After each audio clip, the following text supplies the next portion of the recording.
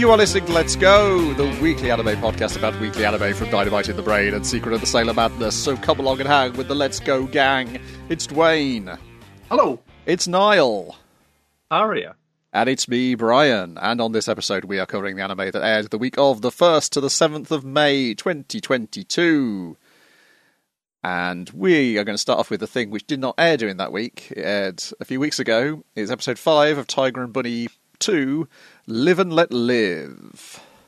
I mean, it aired on my tablet scarcely half hour ago, Brian. Okay, I'm good because I watched the first half while I had a fever, and I watched the second half while I didn't have a fever, and I struggle to remember what it was that Origami Cyclone and Rock Bison had fallen out over. Yeah, it's a standard sitcom misunderstanding, like not getting on the same level. Like what you say one thing, but you don't mean the thing that the other person interpreted. That kind of thing. Yeah. And once again, Mr. Black is making it worse for everybody involved.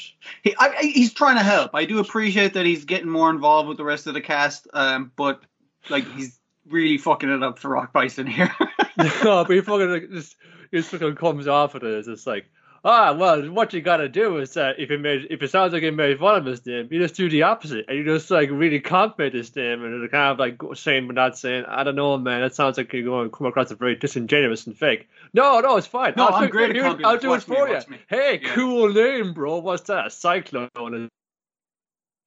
You know, and it's just like no hint of like the backstory to this that he's told to Barnaby, and then But in fairness, now. Origami Cyclone was just like, that's my tragic backstory for how I got that name. If only somebody would relate to Rock Boys. I'm not sure how I could tell him. The puppy dog eyes, Barnaby, The puppy dog eyes were particularly good, but Rock Bison, I guess it's doing the thing because this is taking place over this season is taking place over the course of a couple of months or something like that. But the episodes are kind of happening concurrently over each other because we kind of cut back to stuff in the older episode where Origami Cyclone was being cold to him, and Rock Bison was like, "Oh shit, going out drinking with the lads. He doesn't like that. Like that time when I got drunk and I insulted his name." What I meant, I didn't think you were like a cyclone, like a typhoon, like a big loud storm. I thought you were like a breeze because you're really quiet, like a ninja. You know, I'm not trying to insult you. It's really cool. I was trying to get that across. That's why I called you a soft breeze. Okay, I didn't mean it as an insult. Yeah, then it all doubles down again and it just gets worse. And think, how will this affect our partnership? Well, if a real crime happens and we're having this tiff. Oh no, a real crime is happening across the street. There's like bank robbery on Justice Street of all the places. The least place you'd expect. Yes. Also, at the start of the episode, an old childhood friend of Barnaby's shows up. Yeah. Oh, the meet pal, Jimmy Olsen. Yes, I wrote Jimmy Olsen down as well. I was also seeing that as well. I also appreciated that most of Barnaby fans, besides Jimmy Olsen, are young women and stuff like that. But every Wild Tiger fan is like an old dude, like a dad. And I was just like, that's fucking perfect. That's the demographic. I usually have somebody like him on the roster who appeals to that side of it. Dear. But so it's kind of like the two boys trying to repair this relationship as well. They're like relationship advice at this stage, which is everyone's great. coming to them because I suppose they're the oldest couple. It was well known in previous series that these two fought like cat and dog, like a tiger and bunny, you could say. They fought like, and now they're getting on grand. So maybe they have something. What's their secret? Let's figure it out. But yeah, bank robbery kind of thing goes by, and like Origami Cyclone, his thing was like. He was told by his parents, don't show off your power, trust us, but, kids are going to be kids, show off his power, and he's like, he's a mutie, he's next. Let's fucking shun him for life. But then, on a school trip, in the middle of a typhoon, the rivers are rising, and, like, all the adults, the teachers, they've gone outside to help sandbag the river, but their kids are scared shitless. But then, Origami Cyclone, like, no one knows if he's going to be coming or if he's there or not. He's transmogrifies into the teacher. The guy very kindly, no, it's only like a little small little bit of a typhoon. We'll all be grand. They'll be grand. Come here. And just kids, he takes on the teacher's catchphrase and mannerisms to instill that kind of calmness in thing, and that's why he took on the name like Cyclone, because it's like a Cyclone is his origin story for wanting to be a hero, basically. Yeah, and it comes in handy in the bank because it is so cool to see, like, they go in, they haven't got like their super suits, so just like, we gotta do this, like, fucking just off the cuff, do the old school way. And he copies a mother whose like child is being like called away from, and saying, "No, please exchange me for the child." It's like, "No, mommy, if I don't want to go back, it's okay. I'm right over there." Huh? Whatcha? And then he's trying to evacuate the mob. I was like, "Come on, everybody, out this way." They're like going, But it's like, who would have listened to but Barry Brooks Jr.? Yes, hello, I am here as well. Oh, he's so handsome. Yes, please follow me out to the exit. He takes on Barnaby's kind of natural charisma that everyone responds to. Meanwhile, Rock Bison just blocks bullets because that's most of what he can do. They're shooting important. His clothes off. I forgot, like, has that come up before that it has that magnificently sculpted chest hair? I was just like, oh, that's nice. That's a good look, yeah. It's like a chest mustache. It's fantastic. It's the bison horns, the chest hair came first and the name was followed on naturally. Sure. But yeah, they managed to work together. They work it out. They're a team again. Even after all the kerfuffle and all the misunderstanding, I think the only flaw I would say Origami Cyclone made was he's sore about his name because someone took the piss out of his name on fucking Twitter or something. He read the comments. Never read the comment section. That's where you're going to have a bad time. So he was already doubting himself, and then for his partner to also mock his name was the further thing. But yeah, they work it out in the end, and the two albino twins are having dinner with their dad. They're in the Alps now. I don't know if they're getting closer or further away. I'm not sure of the geography, no, but they have picked. It seems like a baby picking a number. It's like, how many heroes have you killed now? 20. 20 is a big number, and we want to kill 38. That's a big number. Yeah, exactly. It seems like that. 50. They don't know what a number is. But yeah, I guess everything's working out, and our murderers are getting closer to our cast. Hooray! And Barbie pulls the same line. Like a Tetsu, "Hey man, want to go get a pint or something?" It's like, no, sorry again. I got dinner with a friend, a real friend this time, not a plant. He's going to have dinner with Jimmy Olsen, who's he's like, "Oh, Barnaby is so cool. I want to be like him," but there's something a little bit off about him. So I'm waiting to see what happens there. I assume the chewing gum that he gave him to remind them of their youth. Chewing gum, brand chewing gum. It was administered by the state, so just couldn't have any brand fancy names in it. I assumed it was going to be some sort of thing where it's like, oh, it's poison, or his power is to make evil chewing gum or something. I don't fucking know. But maybe that was just a reminder of, hey, remember when we used to chew gum? Because I lived across the road from you? Oh, yeah. That was our only shared hobby we had in common. Yeah. I guess we'll have What's to see for dinner? Jimmy's... Oh, gum, your favourite. Oh, we came from a Michelin-star restaurant for this. Yeah, it's really cool. It's all like, like filet mignon flavoured gum. Oh, delightful. Yeah, so we'll have to see if Jimmy Olsen's on the up and up next episode. Then we've got Birdie Wing, Golf Girl Story, Episode 5, VR. VR. Open up with Aoi's mum investigating who is this mysterious girl who appeared at the Under-15 Girls Tournament. There's no under-15s player player of that name. She was brought on with a special invitation. It's like, who is this? She's like, no, where'd she learn to play golf? She has like her in-house investigators check into this girl's backstory, and it's like nothing. But she was in by special recommendation by a company that has mafia connections, so we should not look into this any further. Ooh. And then we get Eve being bored with hustling the same old man over and over again. This ain't fun anymore. This isn't playing golf. I'm just hitting a ball with a stick. But he's put 500. What was the fake euros or something like Euros. that? Euros on the line. So it's just like, that'd be pretty good, and they can buy a pizza with it. Also, it's very expensive here.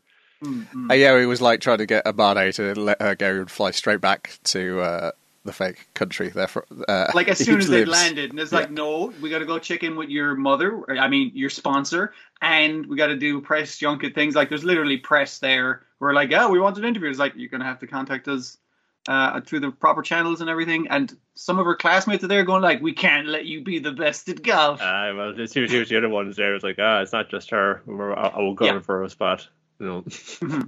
You got to have them.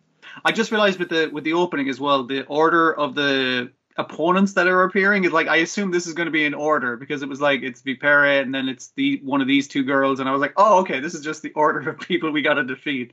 Then that lady at the end, she seems pretty intimidating. I think I see them in the opening. They're like galloping up a cliff in the middle of a hurricane. Sure. That's some format you got there. Then we get Rose going to see Catherine and warning Catherine off interfering with Eve, which I think she does not listen to that by the looks of what happens at the end. I mean, it's good as well because, I mean, again, she seems like she's up to suspect stuff, but your one's kind of like, oh, cool, she could golf for our underground organization, and if she sucks at golf, she could have sex with the client, so that works out for me, a big criminal. And it's like, no, don't do that, dude. We've established she's under 15. That's weird. Don't be weird. Well, they are criminals. They are criminals. They respect those laws, or any laws for that matter. And initially, like, your one seems very, like, pro for, like, rooting for Eve and stuff, but it's like, she's up to something as well. Okay. She's just guarding her investment. Yes, because Clara suggests that Eve have a go at this virtual reality golf. Have you heard of virtual reality? You can play golf. A lot of Japanese people play virtual reality. But their technology isn't that, they got fax machines over there. You can just send paper like that. It's amazing. So you go down to the Nafritze City Sega Center, or their equivalent thereof. Yeah, and the host is trying to help her out, but she's not interested in any of the VR stuff. It's like, you want to use, we 3D scanned your body. You want that one, or you want something else? It's like, I don't care, let me golf. What costume do you want to wear? I don't care, let me golf. So she dresses her up as a cat girl, some sort of VR cat girl type situation. Mm-hmm. And she's just not really too concerned, but she's the, whoa, I'm in virtual reality. Everything's zooming past her. It's kind of cool. Like, I did do like a good thing again, that the disorientation balancing, like this lands over the horizon, go to 250-yard drive, and then while she's standing in place, the landscape just kind of zooms forward underneath. Like, whoa, shit! It's a good way of getting across how unnatural it is for her who golfs. But she is kind of happy. It's like, wow, I can play a bunch of holes and I'm not getting fucking worn out because I don't have to do the walking bit in between. Yeah. Which might be good. No, she's got fuck all stamina because of how she's played golf. I mean, it could be good so I get to build it up a bit. But yeah, she's checking herself on the leaderboard, and there's someone who's playing right now and is ahead of her on this hardest hole on the course. It's like, XXX plays for life, XXX. God damn it, where was this? So she checks out that person's game, and it is Aoi, who is dressed as some kind of medieval futuristic knight thing. There was a special goal here. You said the Berserk DLC with the Griffith costume. Yeah, well, yeah. I was thinking she more looks like... She looks like, say, a Gundam pilot who might want to conceal his identity. Yeah, that's you got it right. I did appreciate in this episode where we have a friend like painting the little wings on the golf balls with her Gundam kit on the table. I was just like, okay, so that's how that happens anyway. Yeah. Whereas your one's probably sponsored by Pac-Man. Yeah. Well, as I was going to say, it probably should be a Namco Funscape is where they've gone to. Yeah, that would be it. Just the outside with that red building is more of a Sega Center, but now it's closed down. That building doesn't exist anymore, except in fiction like this. Sorry, documentaries like this.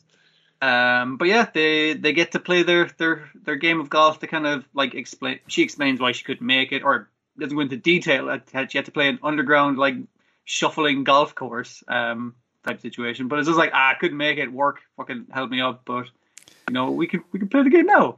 Yeah. During this, though, we do see a scene with Clara and Rose, and it's clear Rose had got Clara to suggest going to the VR.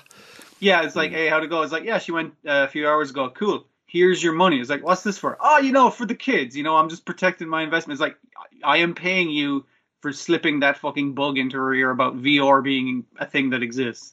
But then we get to the end, so we discover they're shutting the shop down. Where are they going to live? Oh, it is also established with Aoi that she got a text saying, hey, come meet me in VR golfing. And it's like, I didn't send that. She barely understands how technology works. So this is clearly a setup to bring these two together. And it does have the mother as well. Well, if she's an underground mafia golfer, then she'll have no connection to my daughter whatsoever. Cut back to the two of them panting on the green from really hard playing of golf. You know what I mean? Oh man, Like, we've been playing golf for hours here. So many holes.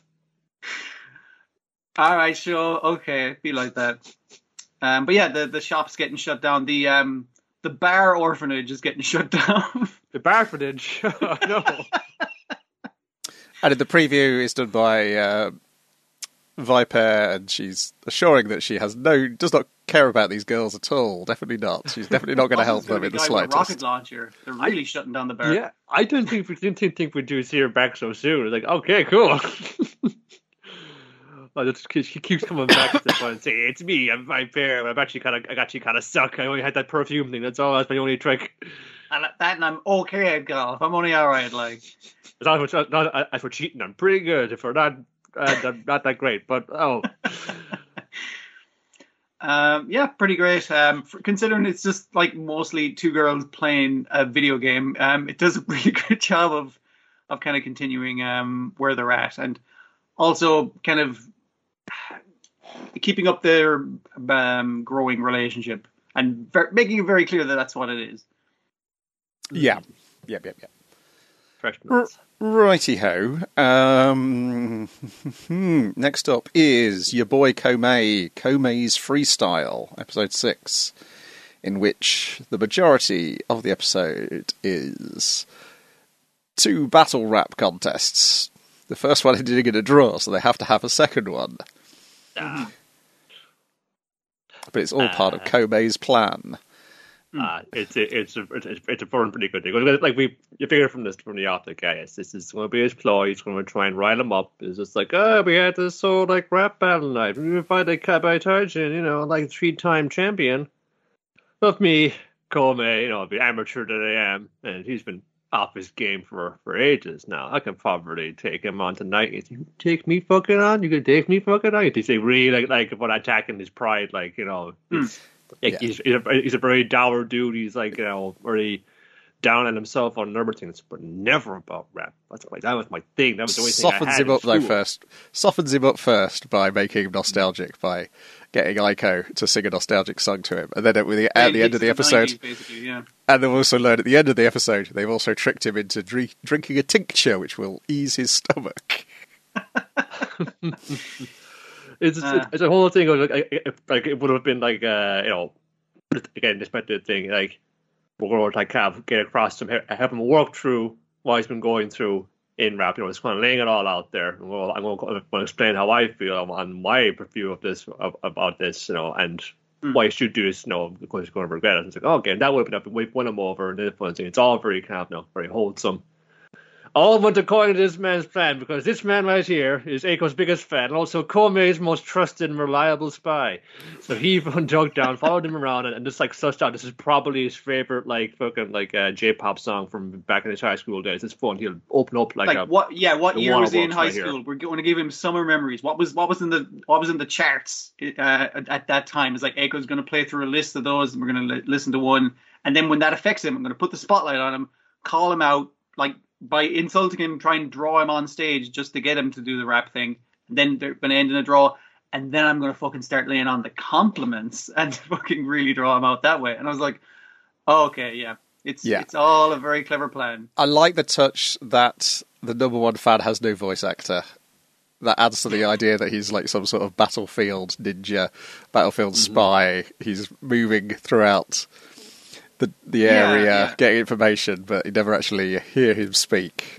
Like the idea of your ninja informant equivalent or information gathering equivalent is an otaku. I mean, like that. Yeah, that makes sense. They're very obsessive.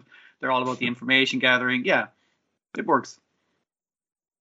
But yeah, the bulk of it is the rapping. The rapping is better this week, I thought, than it was last week. With a beat behind it, it works a lot better. Komei has as well. It's very erudite and it's very eloquent. We still kind of it's suited to him, yeah. So it's very suited to him. It sounded like was they open as well, and our historical comparison pointer of saying going on about Cao Cao. He was a very great admirer of poetry, and then he was something of a poet himself, just kind of reciting one of his more famous verses that he wrote. It's sort of like, for parts of it, Comey is kind of reciting things in that manner, just according to the beat and kind of making it fit around it, and then at a critical juncture goes full on upon saying no beat, it actually just like it's just playing the strings, and suddenly we're on a very serene lake, and he's like for the time with his verses now, and he's getting to the point that the dead are soon forgotten, but the people who are alive are still out there, and they're doing things, and bit by bit they're getting noticed. So like while he's kind of languishing away in this self-imposed exile, because he feels like, it's better for me to kind of be out this way. I can't go back out there again. I could get hurt. I can't stand the pressure. But yeah, cool. But this is something that is clearly like a very big part of you, of who you are. And there are also folks here who want to see you come back, because there is like a pretty sizable following in their phone, because he's like getting his fun rhymes in, he's fun clapbacks in them, and it's like probably going like, oh shit. So like, yes, as expected of the 3-time like champion of the rap battle. Like, I guess he's just very trying to kind of show him that, like. I think two of my favorite jokes were the manager getting really excited about like Three Kingdoms rap, because he was like, "Oh fuck yeah, the rap about." He's just excited for his historical based rap. And also the other rapper, I've forgotten his name now. Guy who's named after a horse. Yes. Kabe Taijin is Sorry, I'm mixing the two names up. Sekitoba. Yes. Sekitoba Kung Fu. Kung Fu, yes. He's interpreting the rap for Eiko, who doesn't understand it, and then he's interpreting the poetry after. It's like, clearly this is what he's saying. It's like, so he's a good at interpreting your lyricism, even if it's old fashioned or new. And I was just like, that's nice, just to have the guy who's you're in there to explain the poetry of both. I thought it was a nice joke. That's it, and like hip hop and rap, it has this image, but it is actually, it has very, very historical, very classical roots to this thing. It's very well respected and regarded. It's poetic, it's artistic, it's culture. Yeah. It's not about getting your feelings out there.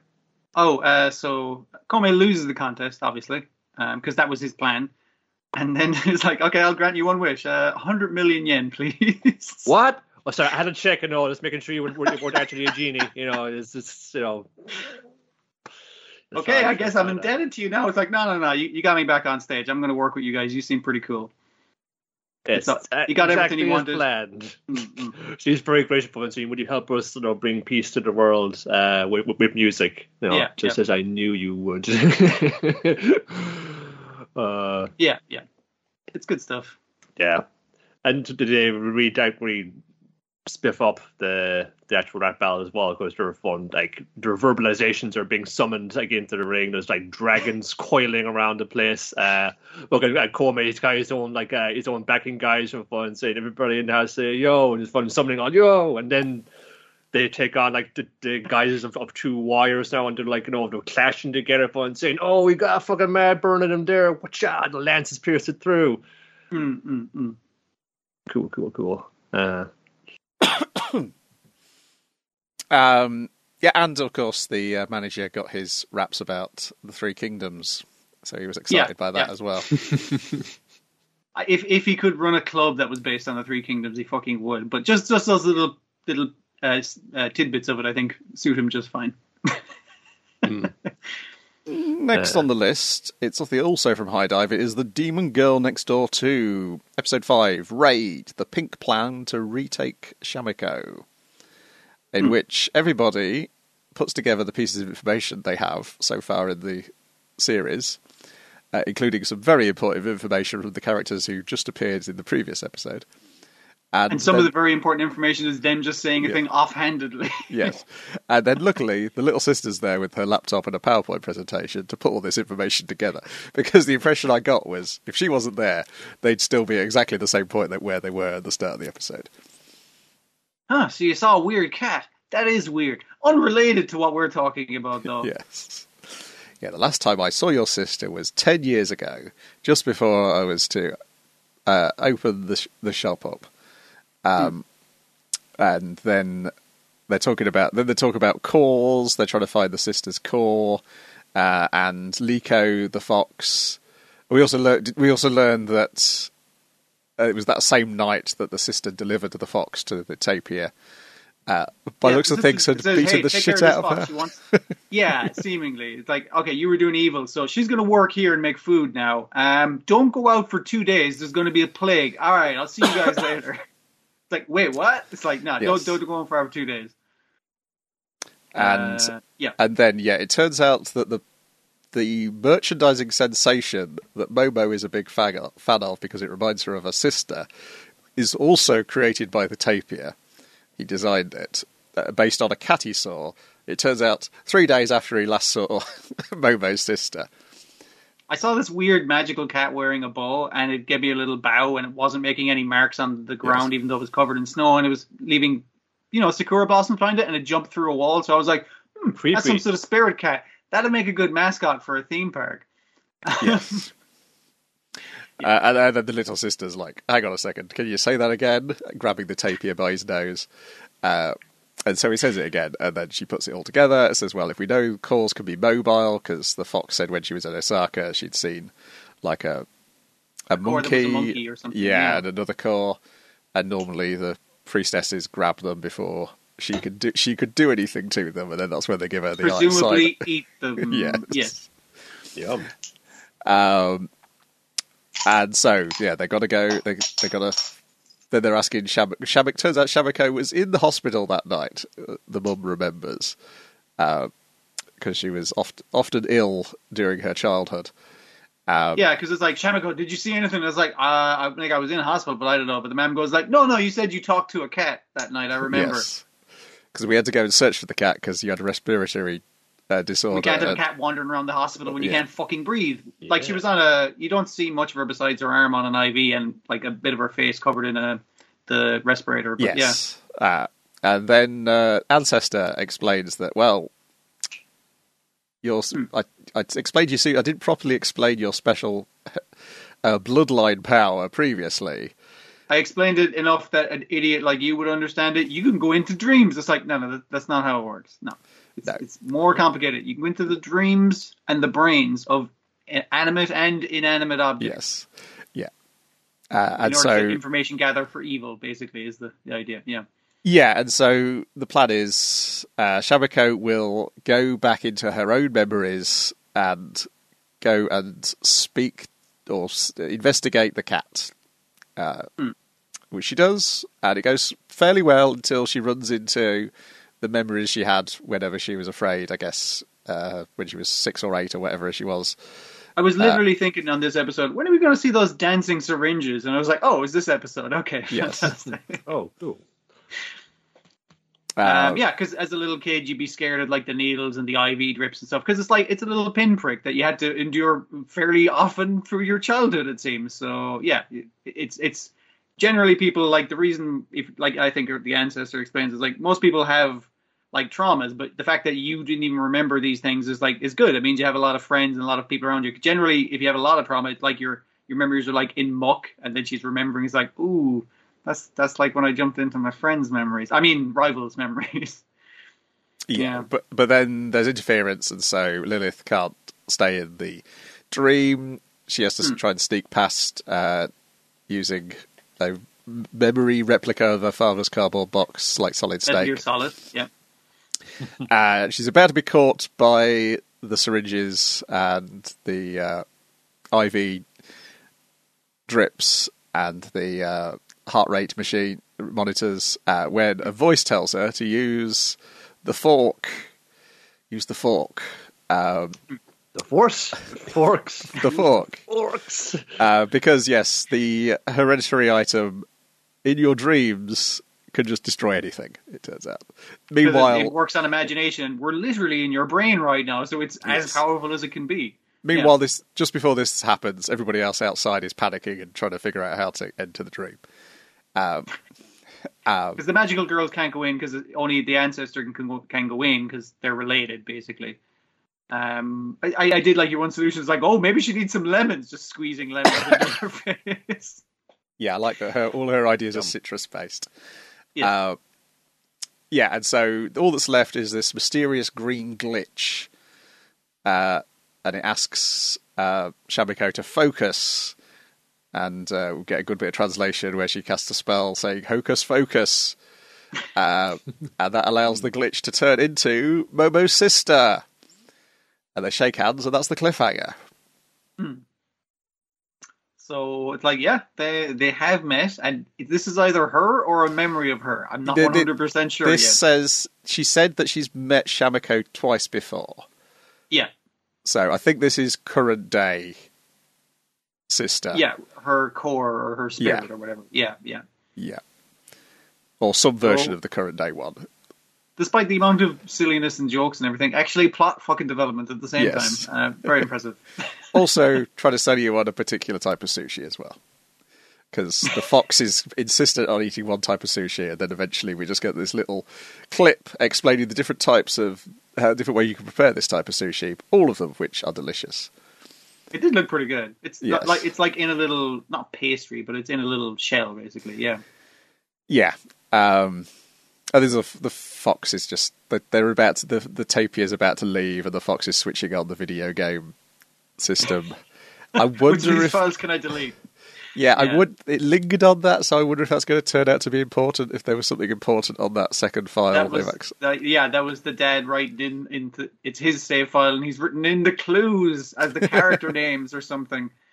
Could be. I also like the things of the tapir going like, this place looks fucking sketchy, and a magical girl shows up. He's like, oh fuck, we gotta get out of here, and he leaps off the balcony and becomes even more injured. Yeah, also the fact that he showed up with different injuries than the ones he had in last week's episode, and then throws himself off a balcony and has even more injuries. Stop throwing yourself off things. You need for the injuries to heal before you add new ones to the pile. But there was a lot of good bits. Yeah, it's as solid a series as it's always been. Mm-hmm. Then we got I'm Kadama Kawashiri, episode 13, No Plan Boiled Sausage. Yep. What if we added more things to this meal? It's boiling over a little more now. What if we put an egg in, though? Yeah. It's the fact, so she finds some sausage. She tries to prepare it in a way that will revitalise it. Mm.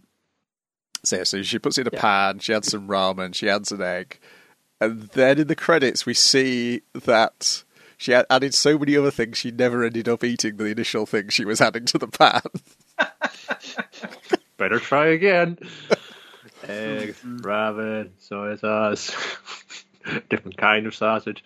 The show comes so close to giving good advice and then just fails utterly every time. It's because they're on the edge. This is what the corners you forced yourself into. You're gonna fight your way out. Everything you got left over in the fridge. Yep, that's that. Then it's Kaguya-sama, Love is War, episode 5. Chika Fujiwara wants to beat a rhythm. Ai Hayasaka wants to talk. Maki Shijo wants some help. Brian Smith wants to cough, so he's going to... So, this is our second rap battle episode of the week. Yep. It's for 1, 2 come along at once. Yeah. So as we saw from prior episodes, the president wants to learn to rap more good because his rap causes physical pain in people, which isn't great for someone who appreciates rap as he does. The poor old Chika Fujiwara has to be the one to teach him again because she's taught him how to dance, she's taught him how to sing to a tolerable level because he's so bad that even with any teaching she can give, it's just like... you can just get down to like a tolerable level. Like she's frustrated here because she taught him how to sing and she taught him rhythm. But when he tries to do both at the same fucking time, he can't do either, and she feels like a failure. So in order to teach him how to rap, he has to teach her how to rap. It's just like, I thought you could just get by with just adding like yo to everything at the end of a sentence. No, and you get the whole spiel. It's an intelligent art, so there's like rules and aesthetics to it. No, we really express your emotions like that. Oh, is that why you want to do this? Yes, there's some things that can only be expressed through the power of rap. It's like, is this for love? And they get them all on board. Okay, but... Yeah, again, the misunderstanding of I need to explain my feelings to a girl through the method of rap because that is the only appropriate method I can think of. or it seems appropriate to him anyway. And also, he failed the last time he tried to do that with her. They practice. There's a training montage of rap, and it's fantastic. Like Chica comes out, she's all the gear on, she's fucking dropping some fucking mad shit this month. And it's like, okay, final test, just final fun, lay it off. However you're feeling, you just gotta go tell off. me what's in your heart, and she just insults the fuck out of him. Motherfucking Shira God, you're a piece of shit. You can't learn nothing. You're fucking bad singing, dancing, and fucking rapping. You can't rap for shit, you motherfucker. You should fucking go back and suck in your mama's titty. It only works now and again, but this is one of the examples where if you bleep out the swear, it is actually funnier. It's much and funnier. in this case, it did work very well. And he's like, "That was amazing. That was Bravo. beautiful. You really called me a motherfucker. Sure, we're all done. Cool. Now show me how to do it." But like, I just learned from you. Yeah, it's pretty weird, all right. And he like hands it. He's like, no, seriously, I needed you to teach me. So part 2 is her teaching him how to rap. well, to kind of like, you know, just gossip that a little bit, but they turn up in the park, and this is where it's going down, because he's wants to say all this to Hertika, or the Hayasaka in this case, where it says that she said that no one will love you unless you're putting on an act, unless you're just being anything but your true self. So, but I want to show her just how wrong she is. I'm going to put this. All the facade is dropped. Nothing here but the raw rhymes, man. The true feelings expressed rhymingly to a beat, which is the truest way you can express feelings. And obviously, he has to express this to her, disguised as her male butler, disguised because Mr. Hertika.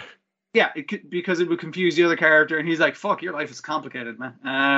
And obviously, Kaguya is there hiding behind the thing because she thinks that he's going to confess to her dressed as a him, but actually he's going to rap to her. It was just that bit where like it's Hayasaki who's getting the phone call. Oh, Miyuki, how's it going?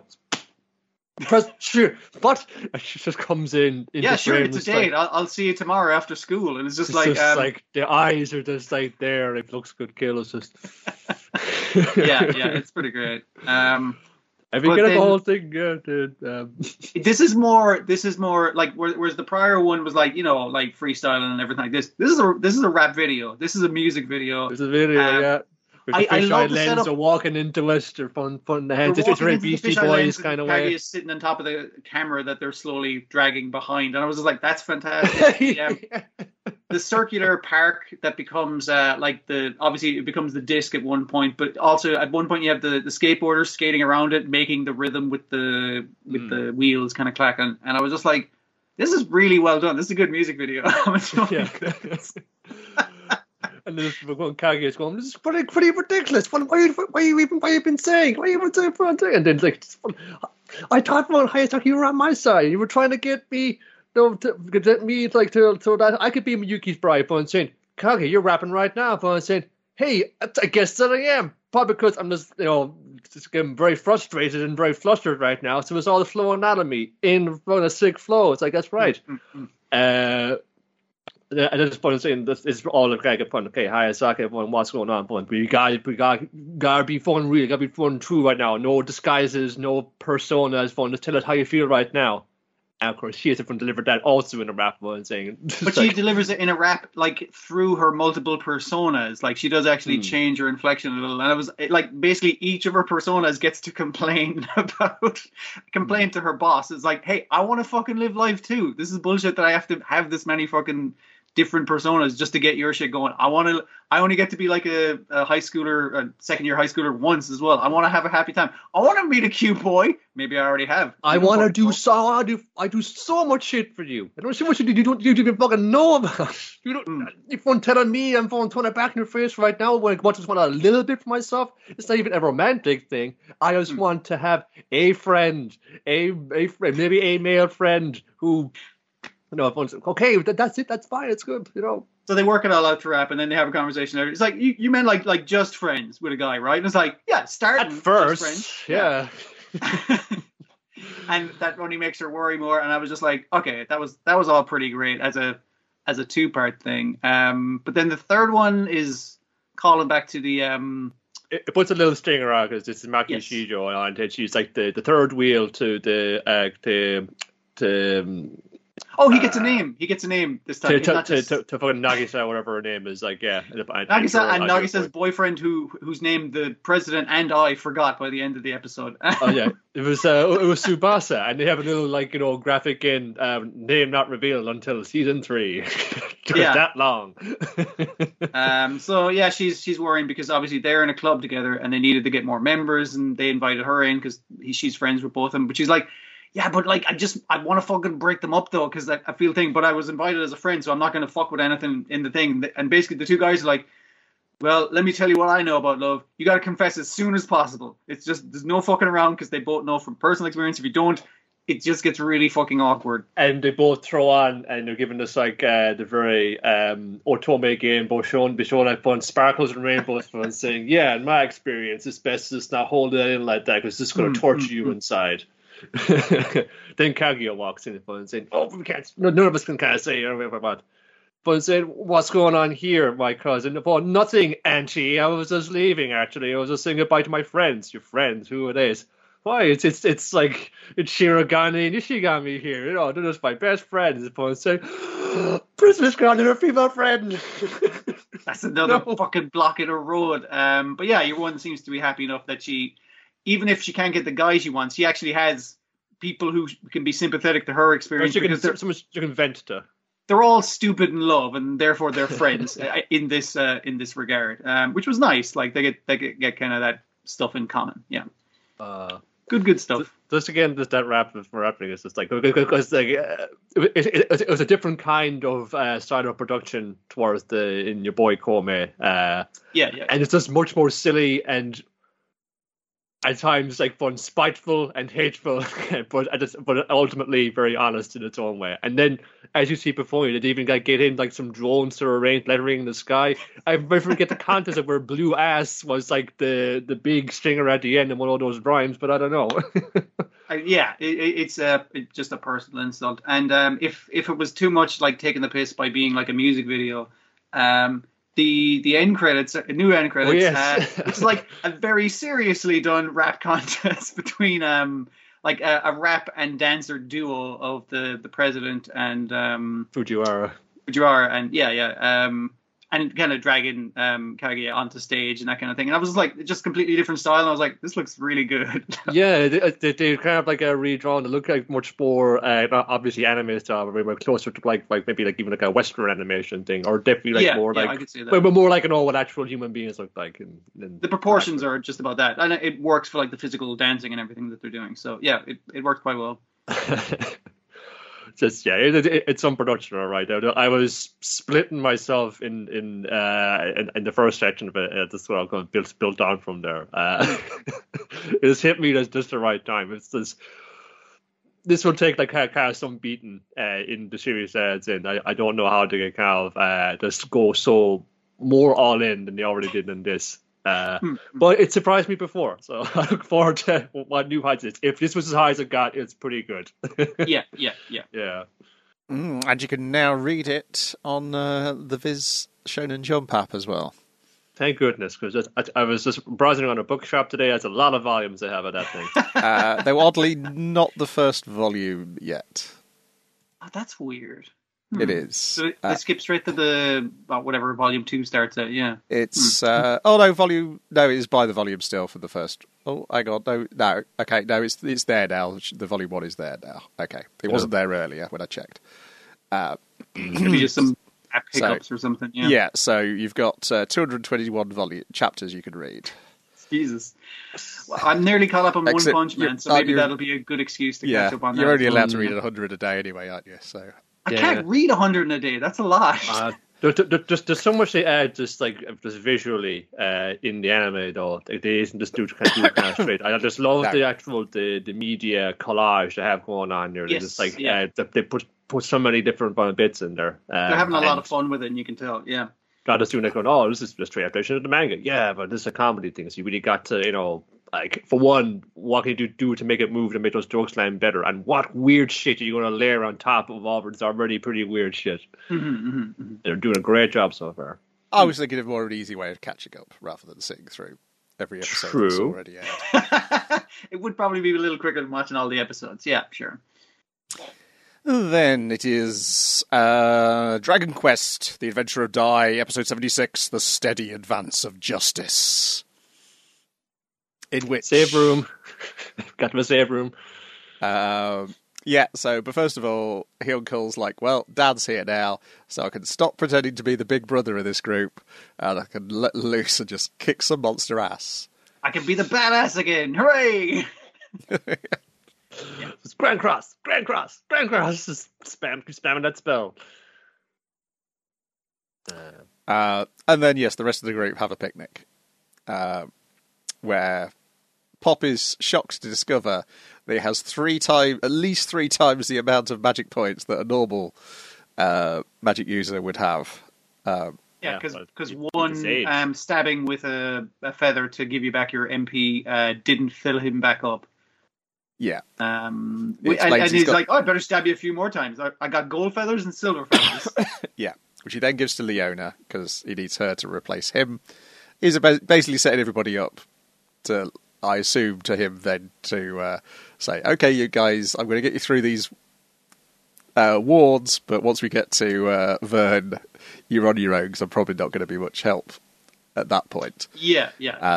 He can give him better equipment, he can give him pep talks, he can explain, it's like, no, you guys are fucking ready for this shit. I am not. I have not leveled to your level, so leave me out of this one. Most importantly, this is a great episode for monster middle management. First of all, we get an unseen character who's hiding behind a curtain, saying to Vern... Behind Vern, yeah. Yes. Yeah. He sounds very clanky and armoured. Yeah. It just seemed like fun, like, just walking away, just like... ka-tunk. Now you say that, I think I know what he might be.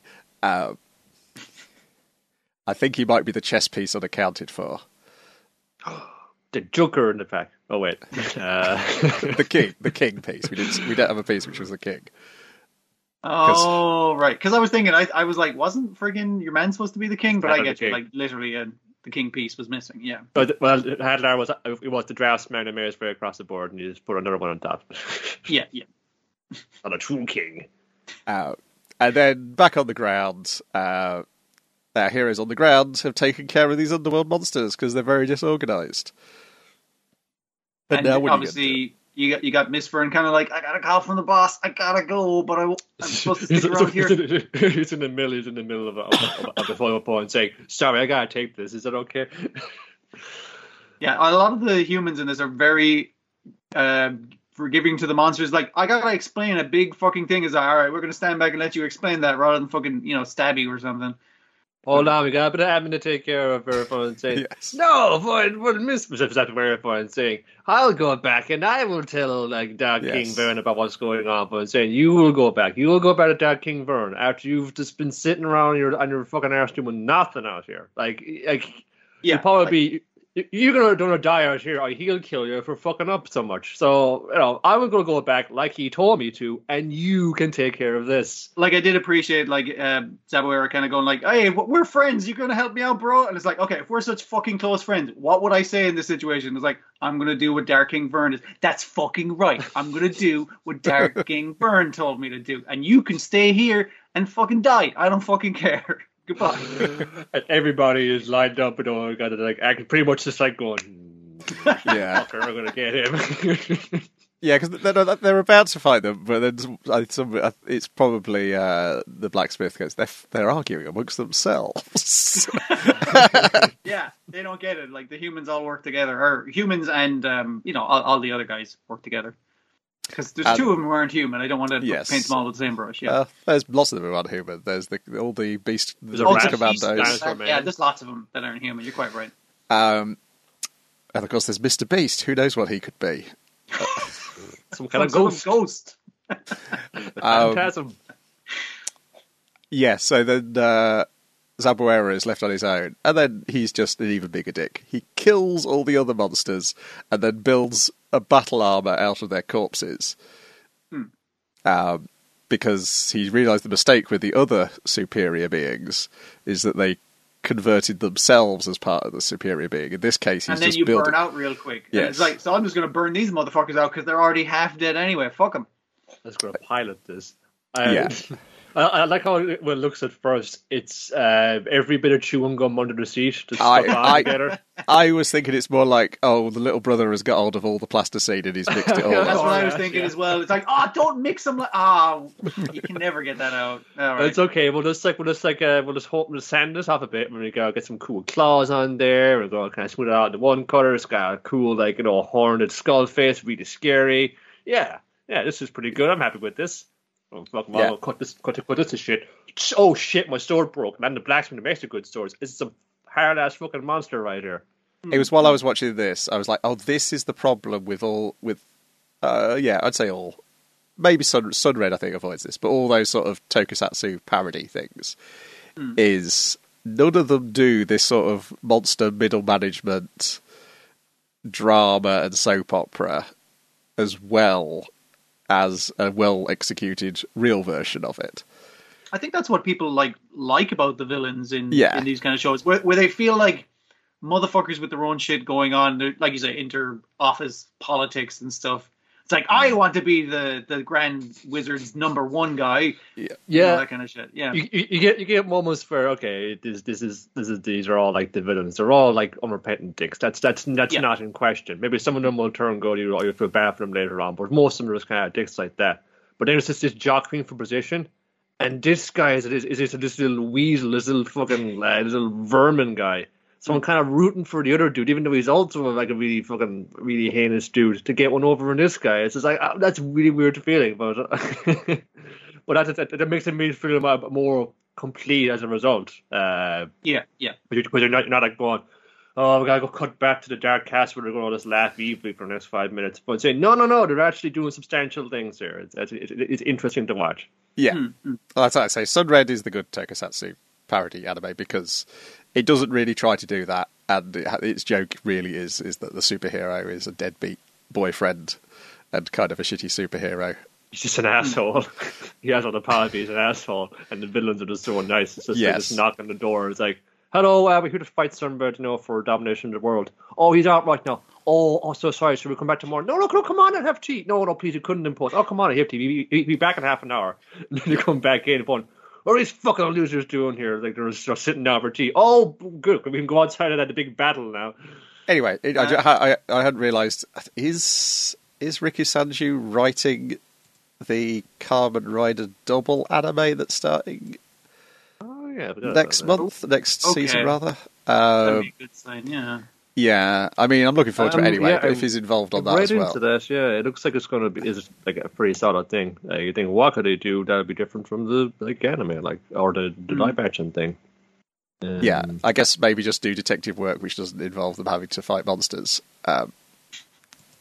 Could just be it.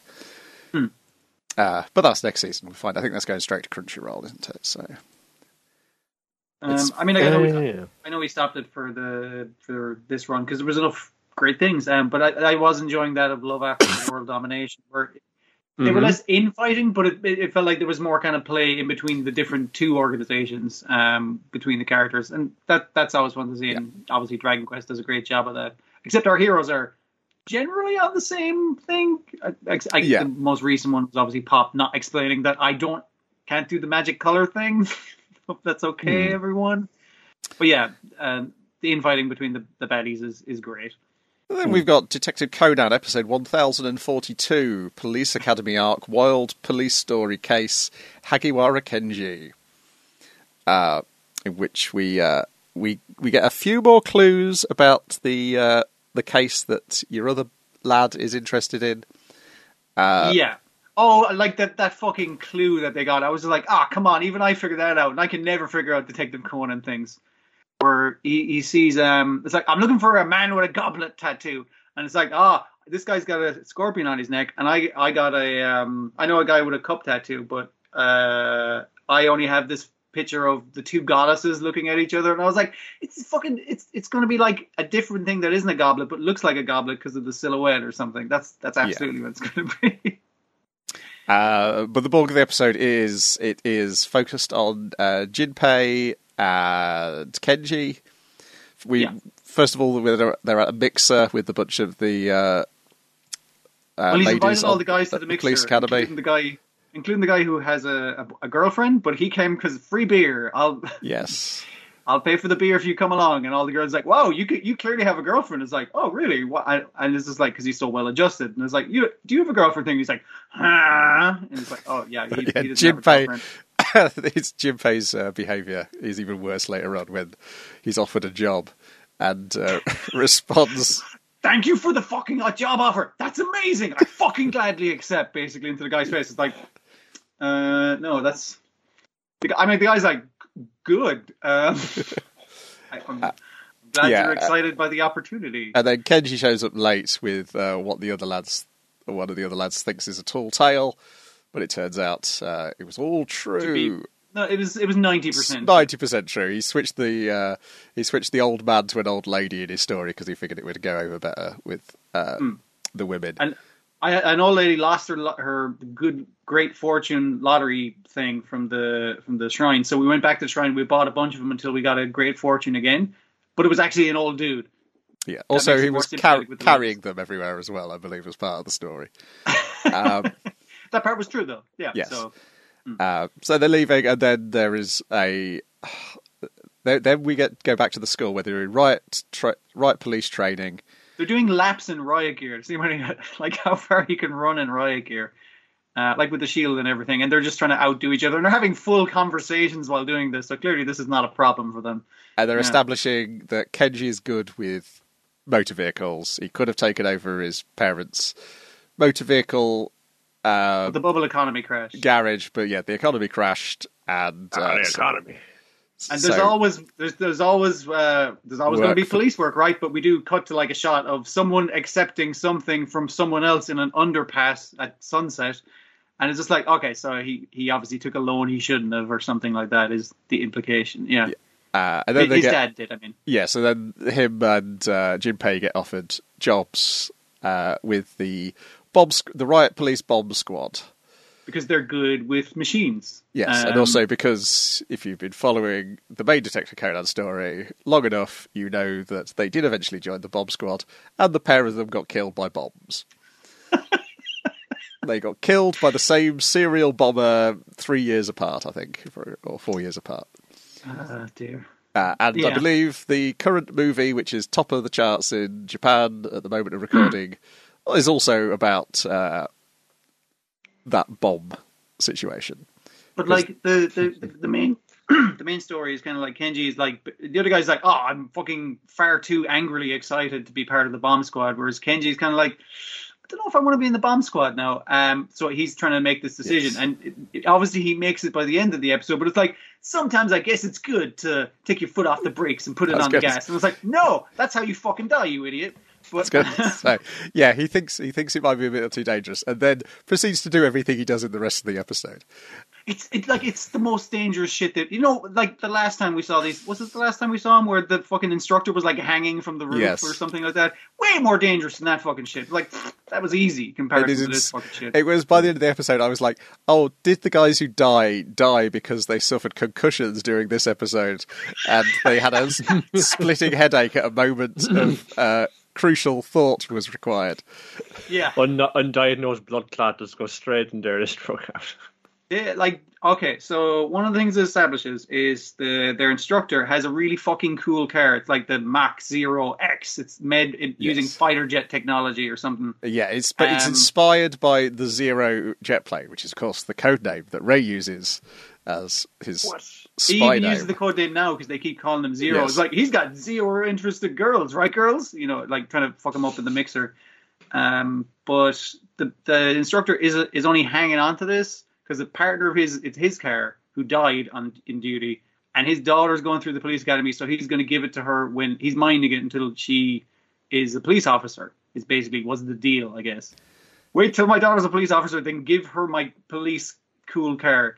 But they're minding this car because he said, "Oh, I can fix up the engine and shit like that." That's why they have the keys to this car, basically, which is important for the car chase. Yes, because it's Hiromitsu and Wataru are investigating the tattoos. They come out the shop and they see an old couple have managed to wedge their car on the back bumper of a truck, which is moving, and it turns out the driver has passed out. Yeah, so they rear-ended this truck, and the driver is unconscious on the steering wheel while the truck's still going. That's a shocking number of unfortunate. I know, and they're running alongside this and calling people up, going like, "Hey, there's a runaway truck! Get down here in the cool car! All right, we've commandeered a motorbike from a passing delivery food driver and a megaphone from a passing politician, and there's all this series of things, and the lads all come in the fucking car to catch up to this fucking crazy truck chase fucking shit.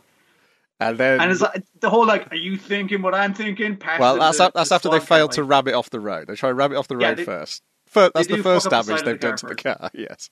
Yeah. And then, Junpei and Kenji are like, you thinking what I'm thinking? Yeah, I'm thinking what you're thinking. And then turn to Ray and they're like, don't bite your he grabs him by the scruff of the neck and says, don't bite your tongue. Does not fill him in on what the rest of the plan is. Shouts to the old couple, open your sunroof. And then, you think of what I'm thinking. Hands in the squad car light that you can stick on top of a car. And I was just like, what are they fucking planning? So your man who's driving throws it in front of the car. They do like a sideways, like get the car on two wheels so they can hit the squad car light, do a flip in the car from the squad car light exploding. And as they flip over the old couple's car, they open the side door, the passenger door, and your man pulls them out of it so they can land on top of the old couple's car. So one of them is going to open the bonnet of the car and disassemble the bumper to get the old couple free, and then Zero is going to climb to the front of the truck and stop the driver from or getting the driver's seat, basically. But they can't find this road. Way we could do this. Well, yes, there is, because they can't find the road on the GPS because it's an unfinished road, and that's right. Kenji's like, oh my goodness, there's not enough space on the road to stop a truck in time. So what does Zero do? He puts his foot on the accelerator and leaps over the gap instead. Well, yeah, that's what your man advises him when he says, "I'm not a putting my foot on the brakes kind of guy." To his friend who will also die in the bomb squad. And he's serial bombers jumping over gaps, with a heavy vehicle. Is this the speed?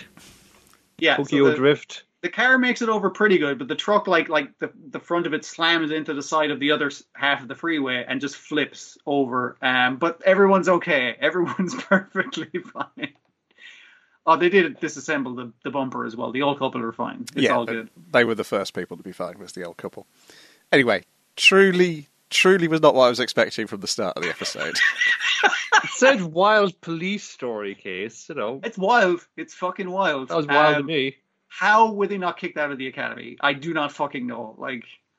I did appreciate the instructor going like, wow, you're doing a great job with the car. I haven't read the report of that thing you did earlier, but I'll check it out later. Not looking at the side of the car that is completely fucked up and ran a truck off the road. Good fucking stuff. It's a pity most of these motherfuckers are dead because they're great. But also the memories, which have now been committed to celluloid. Yeah. I don't know what the movie has on the poster. It's Ray's got like a bomb around his neck. So okay. The Running Man. Your 4 dead lads are also on the poster. So I assume we get more flashbacks with them in the movie. Haunted. No sign of when the next thing is. I assume it would be another one of these, probably, to help boost Blu-ray sales when the movie's out on the Blu-ray. I do appreciate that the episode's opening with Conan. I'm going to talk about the police academy again today. And I was like, okay, then I'm going to pay attention again today. That's great.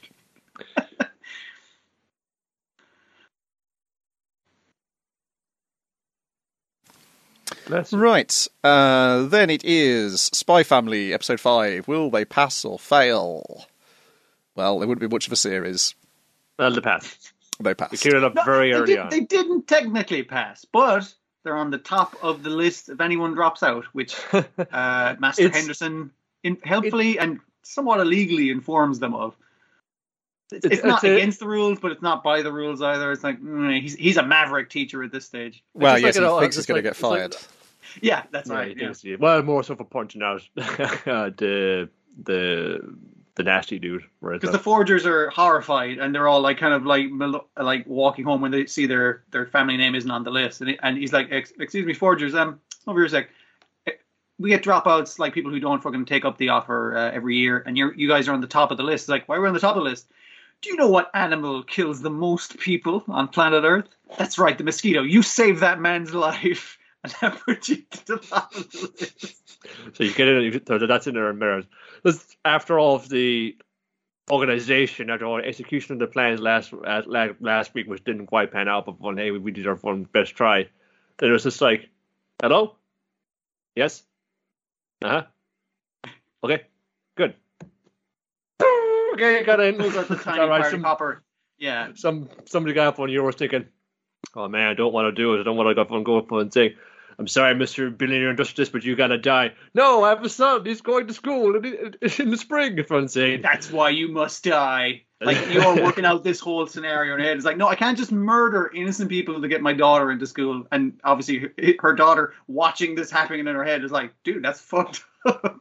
It's fine. Yay! Hey, Scruffy is here. He's got booze and takeaway. Yay! I did like. He was like, how the fuck did you? I just found out there, and like Frankie's kind of like, I'm an informant. I'm informed. And then the rest of the episode's a Bob's Burgers episode, essentially.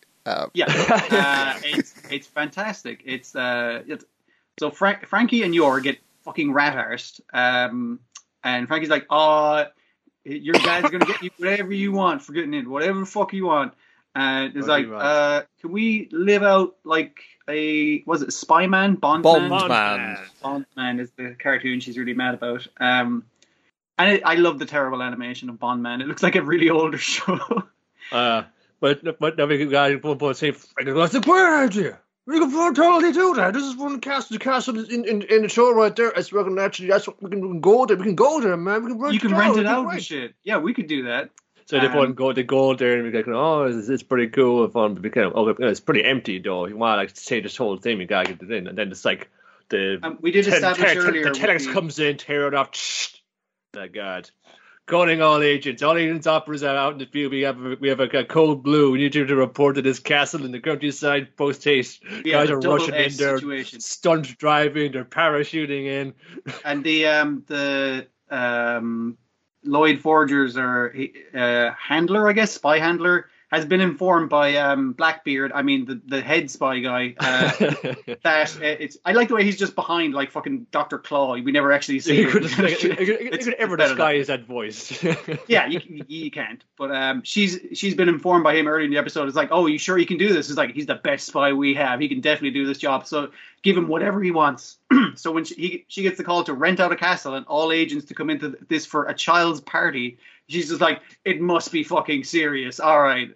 Like all guns going, yeah. Well, most embarrassing thing, my God, it's Twilight, the legend in himself, the best undercover agent we've ever been part of the organization. I'm just privileged to be even working in the same room as him. Like, I presume most of them think it's a training exercise or something, but like they're just like, yeah, we just follow orders. We don't really think too much about it. But I appreciate like the kind of younger spy there who's just like, oh my God, it's Twilight. I gotta get his autograph. And him kind of getting excited. I was like, okay, time to try and tackle Twilight and various other bits. Yeah. Oh, he beat the crap out of me with crap. My God, this will get at my shoulder. Oh, what an honor. But yeah, it's a series of traps and hazards designed by A, theme park, and B, Anya's very clever quiz that is very difficult to get past. Why do you like Bondman? Is it answered because he's really cool? I like Bondman because he's got a pistol with a silencer. Pow pow. Like, just very funny child things. It's like, okay, he knows his daughter well, but also the mind of a child is fucking mysterious. And her terrible acting of like, save me, Lloyd, man. You know, that kind of stuff. And Frankie gets very, very into it. He starts laughing like he's Lord Evil Scruff, and he keeps laughing. Ah, you have been faced by a most powerful henchwoman. It's the Dark Witch. He says, but got the you after my daughter? You go after my daughter? No way. Because she just does the business on him. Lloyd does not consider how his wife is so good at martial arts up until the point where her heel breaks and she just sort of falls asleep on the floor because she's really fucking drunk. She's a lightweight. I don't think she had more than a glass by the look of it. She was like sinking the bottle. She was pouring. She did bring the bottle. Oh, this sounds pretty good, bro. She nuked the bath. Oh my goodness! I don't care what his name is. It's good. So it was that combined with the throwing the balloons at people really was making me think of Bob's Burgers, because it was very Linda when she's drunk, and of course there is the episode of Bob's Burgers where everyone's throwing balloons at each other. Yes, that sequence of the big bouncy balls and the guns that shoot like the pellets or whatever, where it's basically like a Takeshi's Castle theme parky kind of feature thing, and it was just like, it's so fucking good looking. It's crazy. It like, is. How lovely it is. It was a little bit too hyped on my Twitter feed for me. I don't want to overdo it, but I was just like, this is gorgeous. It's good. All of this. It's good, but it was not. People were talking about it in the same way they were talking about that One Piece episode, and it was not. It was not hitting in the same way that One Piece. They've just never seen good animation before.